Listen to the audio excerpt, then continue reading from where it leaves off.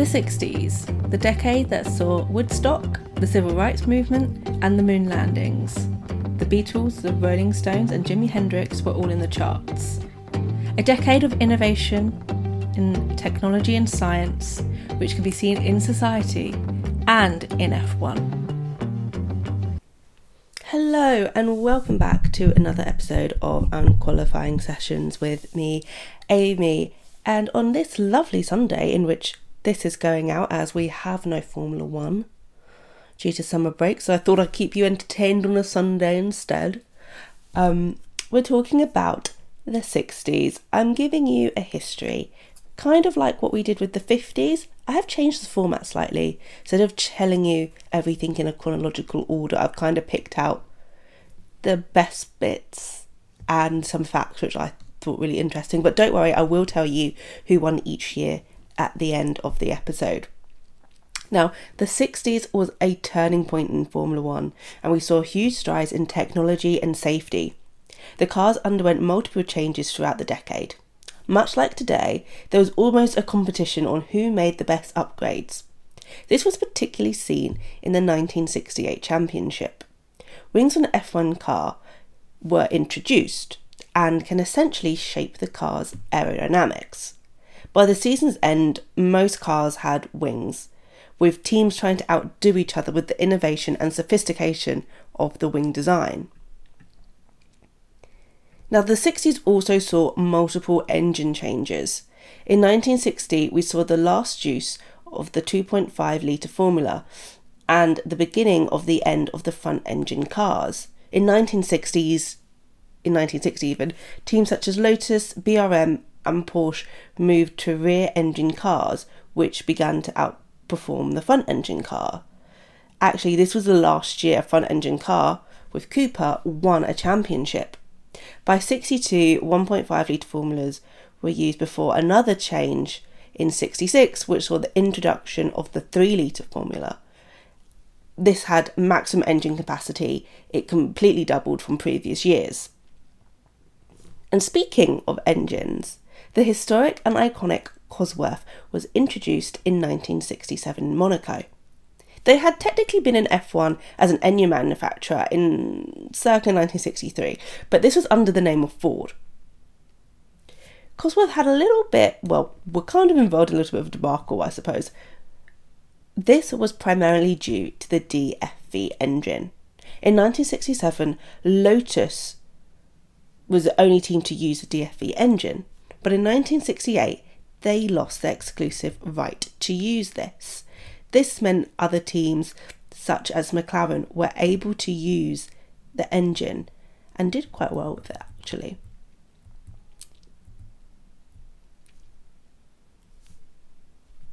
This decade, we also saw drivers become constructors.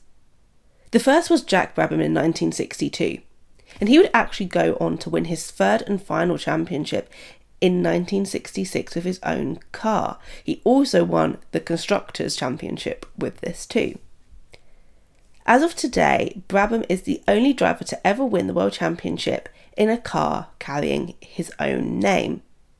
It is also the first time in the World Championship, dating back to 1950, that a non-European or British car had actually won this, which I thought was absolutely crazy. Now, following on from Brabham, we also saw Dan Gurney with his team Anglo-American Racers enter as a constructor in 1966. The same year, we also saw Bruce McLaren with his team Bruce McLaren Motor Racing. Now known as McLaren Racing, this team has been in the sport ever since and is the second oldest team in Formula One, only to Ferrari, and is one of the most successful teams in the 70-year history. Now, one area which I found really fascinating when taking a look at the 60s is this is the first time we actually saw unrestricted sponsorship. Now, this was first seen in 1968 and was done by Team Gunston, who were a South African privateer team.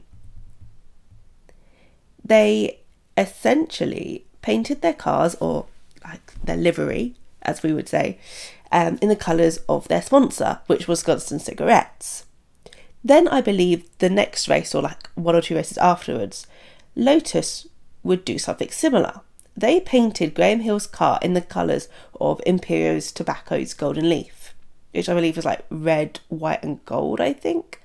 So I thought that was such an interesting fact. Like, you see Formula 1 cars today, and probably ever since then, because I've got so much sponsorship in it, and it was first in 1968.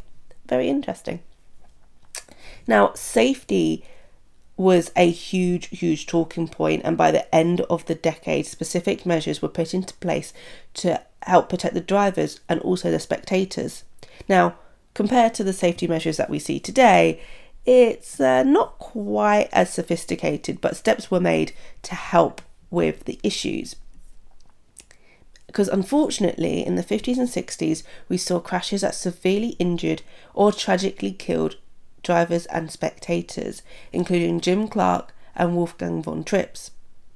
Now, Jackie Stewart became a huge advocate for driver safety during this decade, and thereafter he unfortunately was involved in a massive crash at the 1966 Belgian Grand Prix. He was trapped under his car for roughly 25 minutes with the car leaking fuel all around him. Drivers Graham Hill and Bob Bondurant, who had crashed at a corner nearby, had gotten out, obviously were out of the race, and had to use a spectator's toolkit to free Stewart. By 1969, genuine safety measures were put in place at the tracks. We actually also saw the Barcelona track, which was the first one to completely use Armco line to help protect the safety. And the drivers actually boycotted the Belgian Grand Prix this year, in the 1969, for clarity. Jackie Stewart did an inspection of the track and essentially deemed it unsafe. Stewart demanded changes to be made, but the track owners refused due to the additional costs. So the drivers boycotted the race and it was eventually cancelled. However, by 1970, Spa had added Armco to certain parts of the track. So they obviously wanted to have the Formula 1 racing back for them. Okay, so that was essentially a quick overview. And I'm going to go to a little part that I like to call F1 Fast Facts, even though I don't know how fast these facts will actually be. But these are little facts that I found really interesting throughout the decade. That kind of didn't really have an awful lot more explaining apart from, here's an interesting fact. So, if you want to impress your friends and family, here's some F1 Fast Facts for you. So, 1960 was the last year to feature the Indianapolis 500 as part of the calendar. Ricardo Rodriguez, at age 20 years old and 123 days, that's very important, became the youngest driver to ever score championship points. This was actually a record that stood for 38 years until Jenson Button, aged 20 years and 67 days, broke it at the 2000 Brazilian Grand Prix. Due to a long industrial walkout, Ferrari lost a lot of its engineering team in 1961. We then saw Enzo Ferrari leaving the team a year later, in 1962. 1963, Jim Clark won 7 races in a season. This was not actually equalled until Alain Prost in 1984. In 1967, Hulme became the first of only 2 drivers to win a championship with no pole positions. The only other driver to do this was Niki Lauda in 1984. Hulme is actually the only New Zealander to win the Drivers' Championship so far. In 1969, a moment was made that would be to be remembered. That was a lot. Al Pease became the first and only driver to get disqualified from a championship for driving too slow. Okay, so this is the part where I'm going to tell you about the championship winners in chronological order. So if you want to be like Sebastian Vettel in that like Grill the Grid episode from last year, where he literally names every single world championship winner, which is absolutely mental, you can be like him, because I'm about to tell you who won in the 60s. You have to wait until the other episodes to find out who won for the other years, but by the end of it, you would be able to know. Okay, so first winner of the decade is Mr. Jack Brabham. Then Phil Hill, the first American to actually win the championship. Graham Hill, Jim Clark, John Surtees, Jim Clark again, Jack Brabham again, Denny Hulme, first New Zealander and only so far, Graham Hill, and in 1969, Jackie Stewart won the World Championship. So that was essentially the 60s in a little nutshell. I thought it was just a little bit more interesting than going through year by year, because some years quite a bit happened and some years not an awful lot happened. We did see some like quite contested years, so what I might do is I have got a bit more information about each year, so would this be interesting? I don't know, I'm kind of thinking out loud. I might try and put this maybe a more of a history of what goes on per year, maybe, because I was thinking of doing this anyway, of maybe making like a little blog post. So if you want to know a little bit more in depth about each year rather than hearing me drone on for like half an hour about this is what happened in 1961, you can read it and it's a little bit more easy to see and you don't have to listen to me drone on for too long. But yeah, that was essentially the 60s. Next time we move on to the 70s, and then next week for the 70s. Then it will be the 80s. No way, it'll be 70s, 80s, and then Formula One is back. Oh my god, how exciting!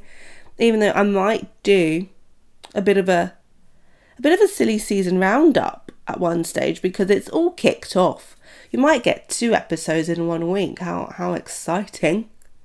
Because it's all been a little bit crazy, but the craziness has also died down a little bit. Not a lot, but just a little bit. And then warning. Obviously, it's not obvious actually to you, but I'm away for a bit in September, so you won't get some recaps. I do apologise. So it will be some more history of Formula One, and then I might do a big recap when I've caught up with everything, when I get back off of my holidays, because I don't know, I'm not going to be recording whilst on holiday. It's basically what I'm trying to say in a roundabout way. But yes, so look forward to seeing a few more histories of Formula One. I'll try and put together like a bit of a blog post hopefully in the next couple of weeks of all of what happened year by year for you. If you're interested, I'll also put some links in the description. To be fair, most of this has come out through just general Googling and looking on Formula One website.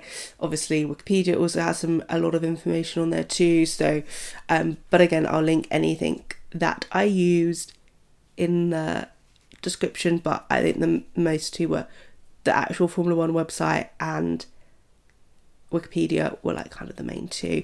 I mean, if you're just trying to find out who's won the years and the decades, Wikipedia is amazing.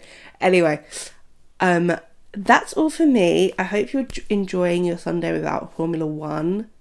If you're in Europe, I hope you're dealing with the crazy heat wave okay, because it's pretty hot, not gonna lie.